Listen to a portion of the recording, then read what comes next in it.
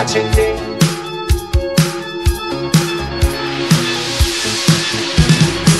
I always feel like somebody's watching me, and I have no privacy.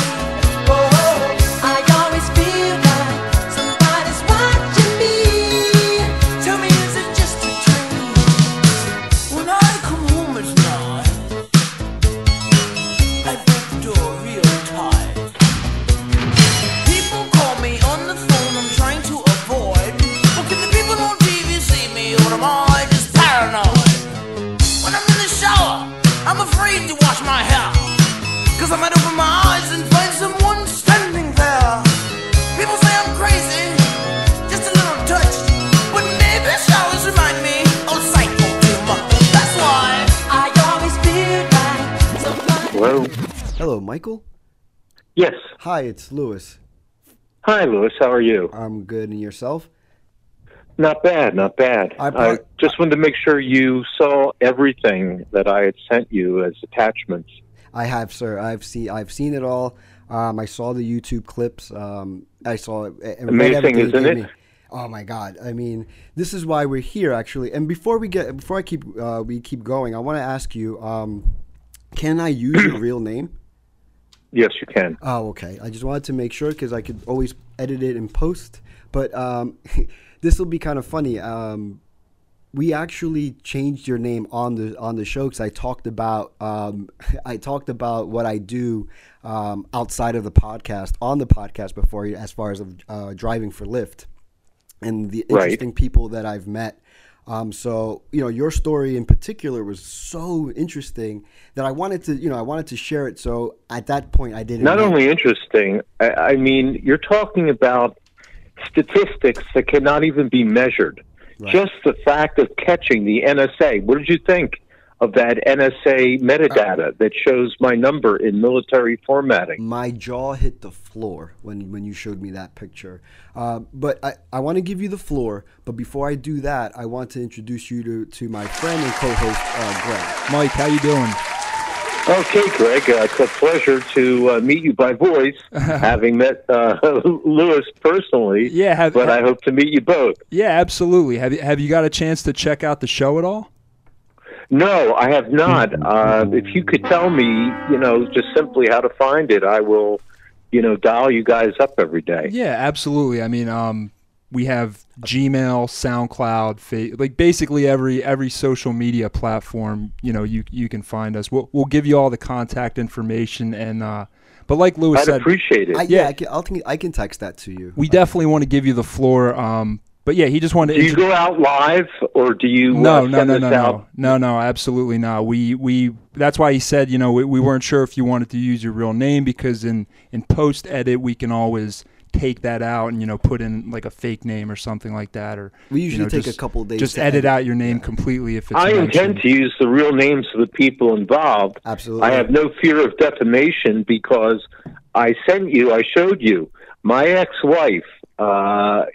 Literally pilfered everything from me. Wow. And you see in that new recording, and you see that she sent it to her law office. The only file that was too big was because I only took a photo of it, not a scan and not a PDF. Right. Because at that time my hard drive was hidden. So, Mike, and it's still hidden. And like Lewis said, we want to give you the floor. We want to give you a chance to, give us the whole story. I didn't have a chance to go through the email. I just saw it, amidst trying to get all the sound check and everything ready for you. But I want you to really start from the beginning and everything you told me. Well, when you talk about the NSA, they're equivalent to the GRU in Russia. Now, the FBI is domestic. Right. CIA does all the nasty stuff they do, right. But no one really knows about the NSA, right. Other than what Snowden told them. Right. What the NSA is, their employers are the military-industrial complex and the generals at the Pentagon. Right. The president doesn't speak to them. Nobody in national security, they're the hitmen. They're told what to do. And those directions don't come from the executive branch. It comes from people who profit. If there's anything where there's profit in getting rid of alternative energy, people who are peacemakers, people who don't follow the Wall Street model. They've killed off Hugo Chavez in Venezuela. They finally killed Castro. They're responsible for so many assassinations around the world. That's what they do. So they're pretty amoral. Much they run with free reign. You know, as you said, above the president, above the executive just to give order. you an idea of just how dirty everything about world trade was, when I sent you that, the BBC was announcing, I mean, no one can hide this, but people seem to not be able to carry over from day to day the truth of one day into the next day. It's as if they have self-erasing tapes. And that's because they've been molded by mass media that way. Wow. With mass media, they're able to be, you know, it's mind control. And, I mean, when you see Building 7 go down, that's an absolute, you saw the architect who, you know, knows everything about demolition. And it went straight down into its footprint, as they say. It didn't topple. It didn't go right or left by even an inch. The same with World Trade. The reason they found nothing larger than half of a file cabinet in the entire wreckage of World Trade is because they used thermite.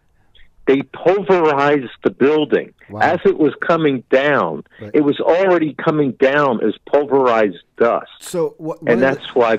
What the hell did you just say? One of the things that we're really interested in is how this ties into you personally. Because you told me a very personal story. Well, it's ruined my life. Yeah, it's absolutely ruined my life. You told me a very personal story, and that's what I want to get to because I mean, this is so real.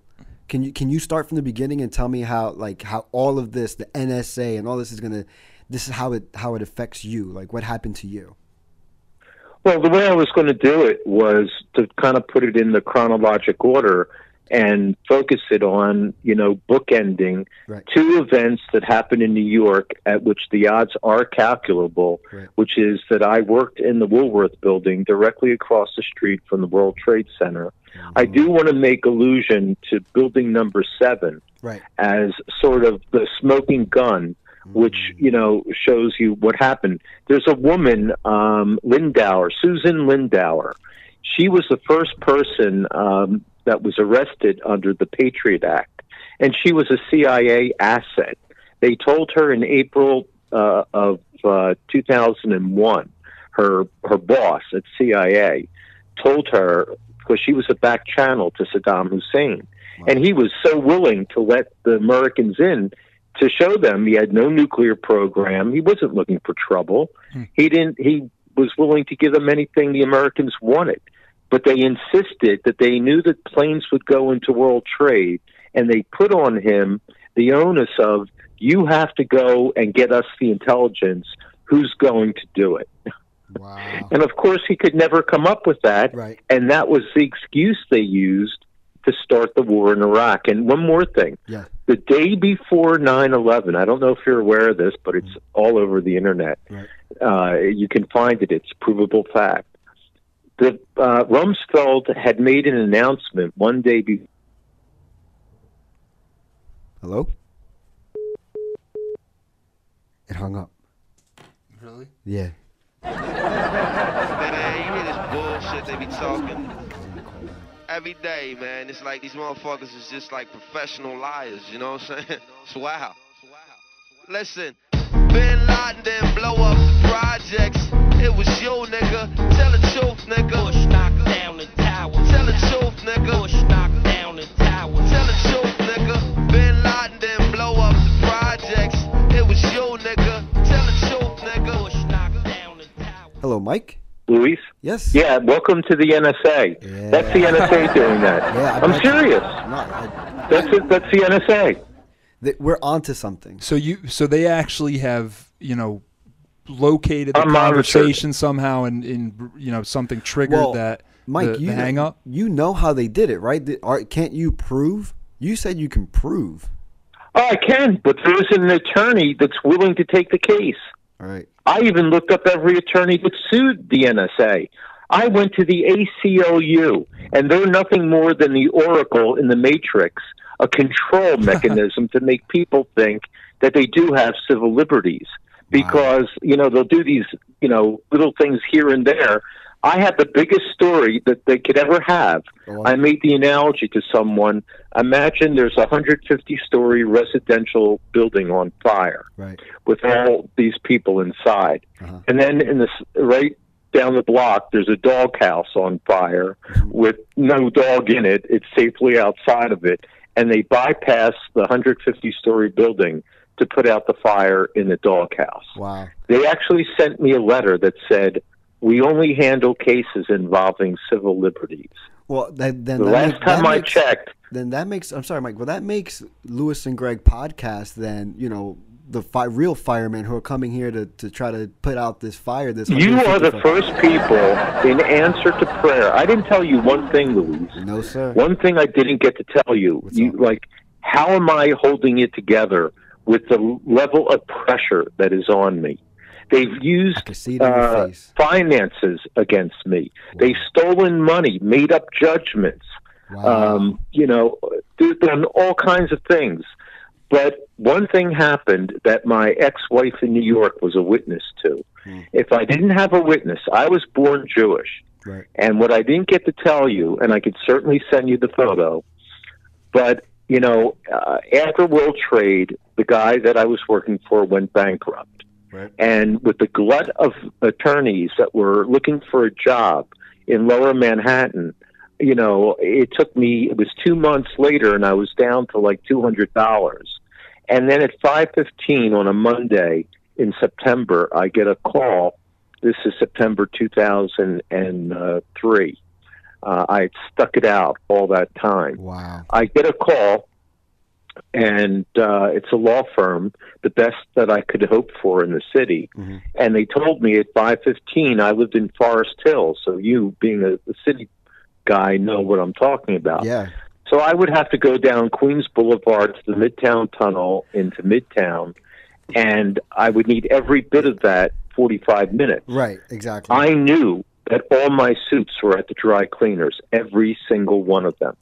I mean, I know. It had been 2 months of interviews, and I couldn't get them out because the Asians, and not to, cast aspersions, but... No, by all means, we cast aspersions all the time on this show. Oh, okay. Well, they just care about the money, the coin. And my wife, I had bought her several fur coats, and her winter storage is always brought up in September, and I only needed to get one suit out of there. And they closed at 6, so I called them immediately and said, I need one of my suits. They go, no, you owe $1,700. You paid that, you can have a suit. And I said, no, you don't understand. I'm going to have a job. They assured me of it, and they just wanted to meet me and take me out to dinner, and I need my best New York suit that you're holding. Suit. Are you kidding me? That was a pretty good impression of the dry cleaner too.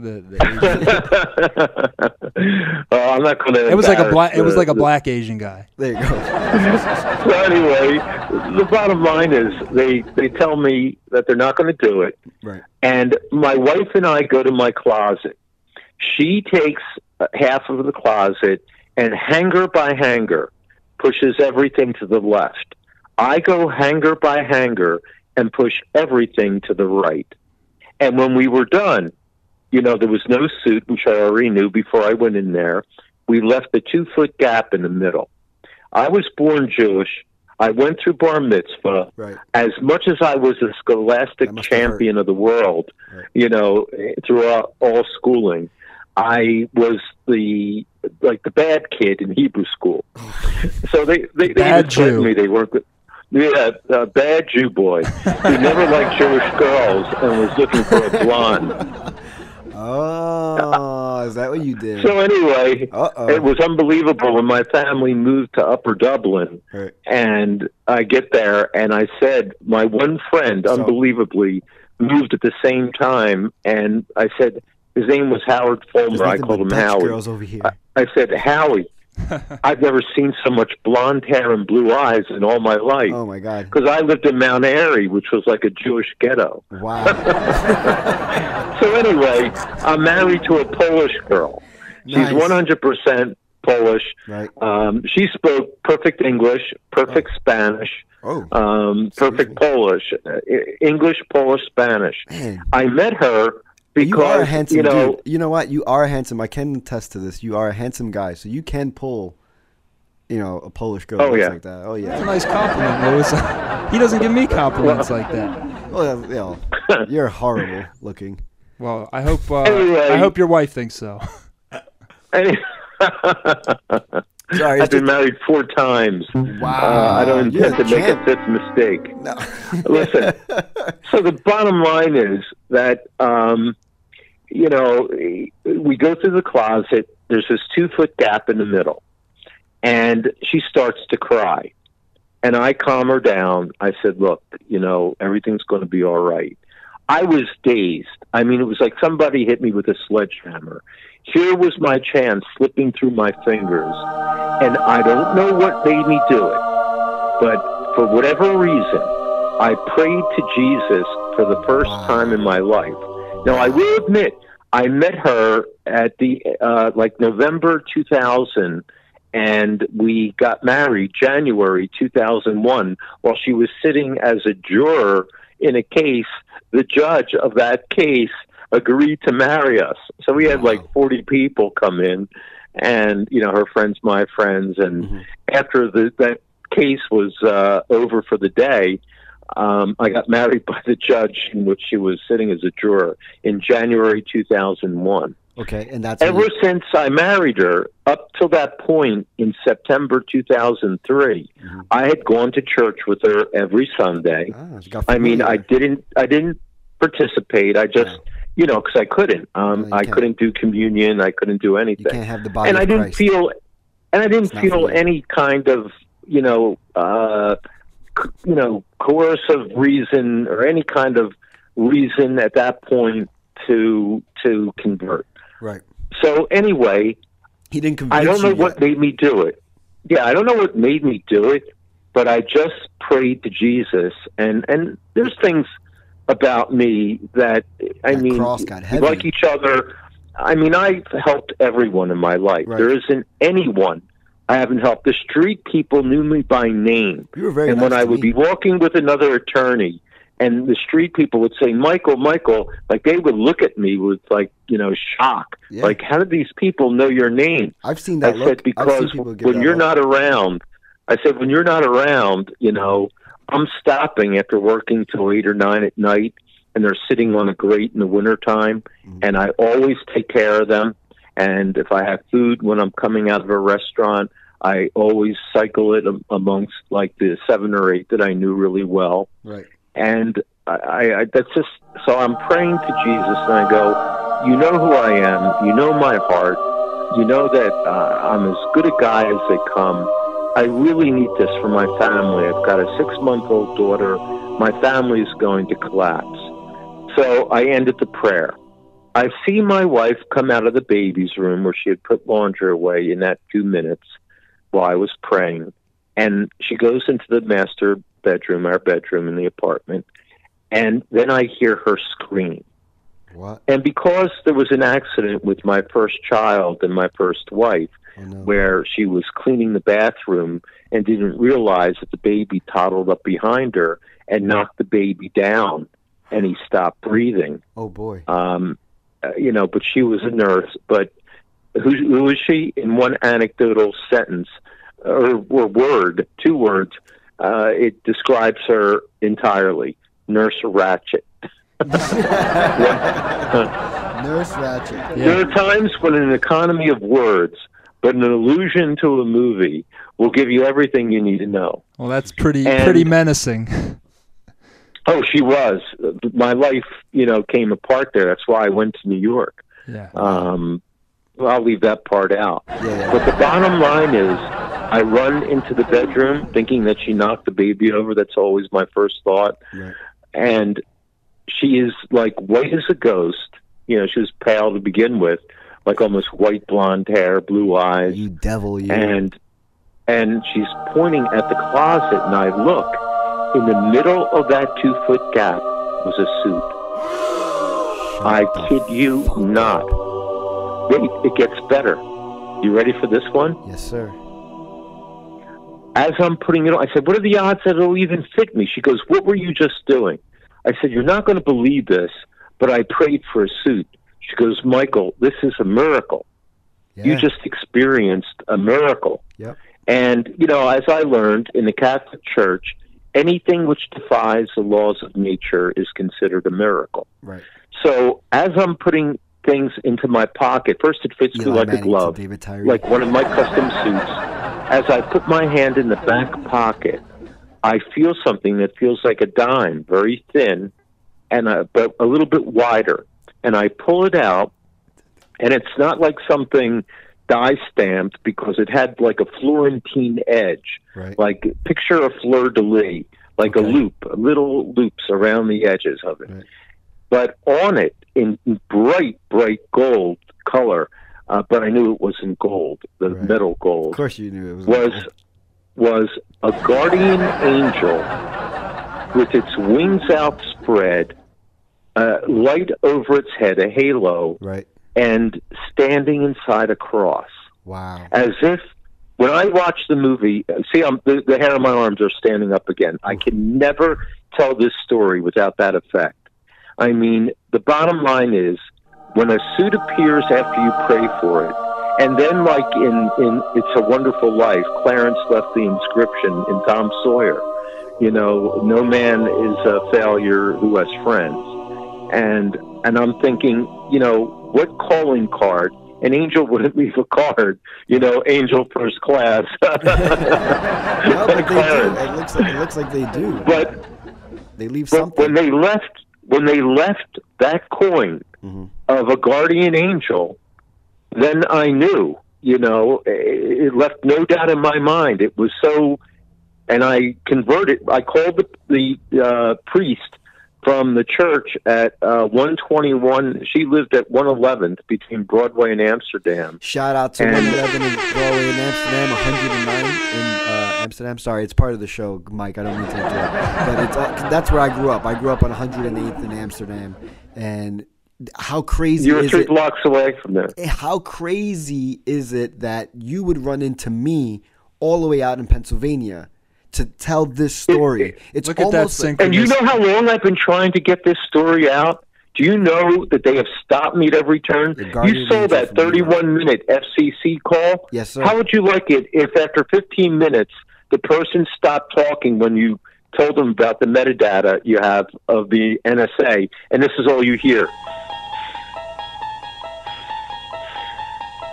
You hear them breathing. Wow. They didn't hang up.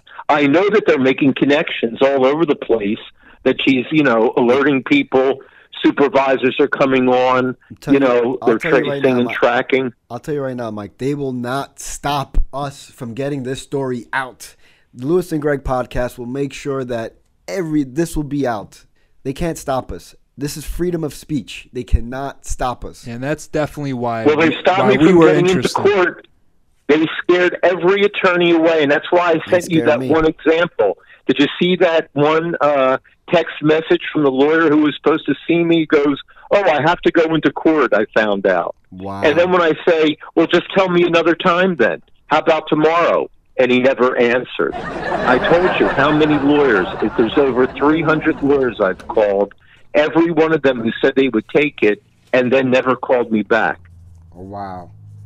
Or if they did, he said something came up. Oh boy! So Mike, I'm writing the book. That's what we really want to get to, like a you know, kind of a story format where we can kind of piece this all together. So what?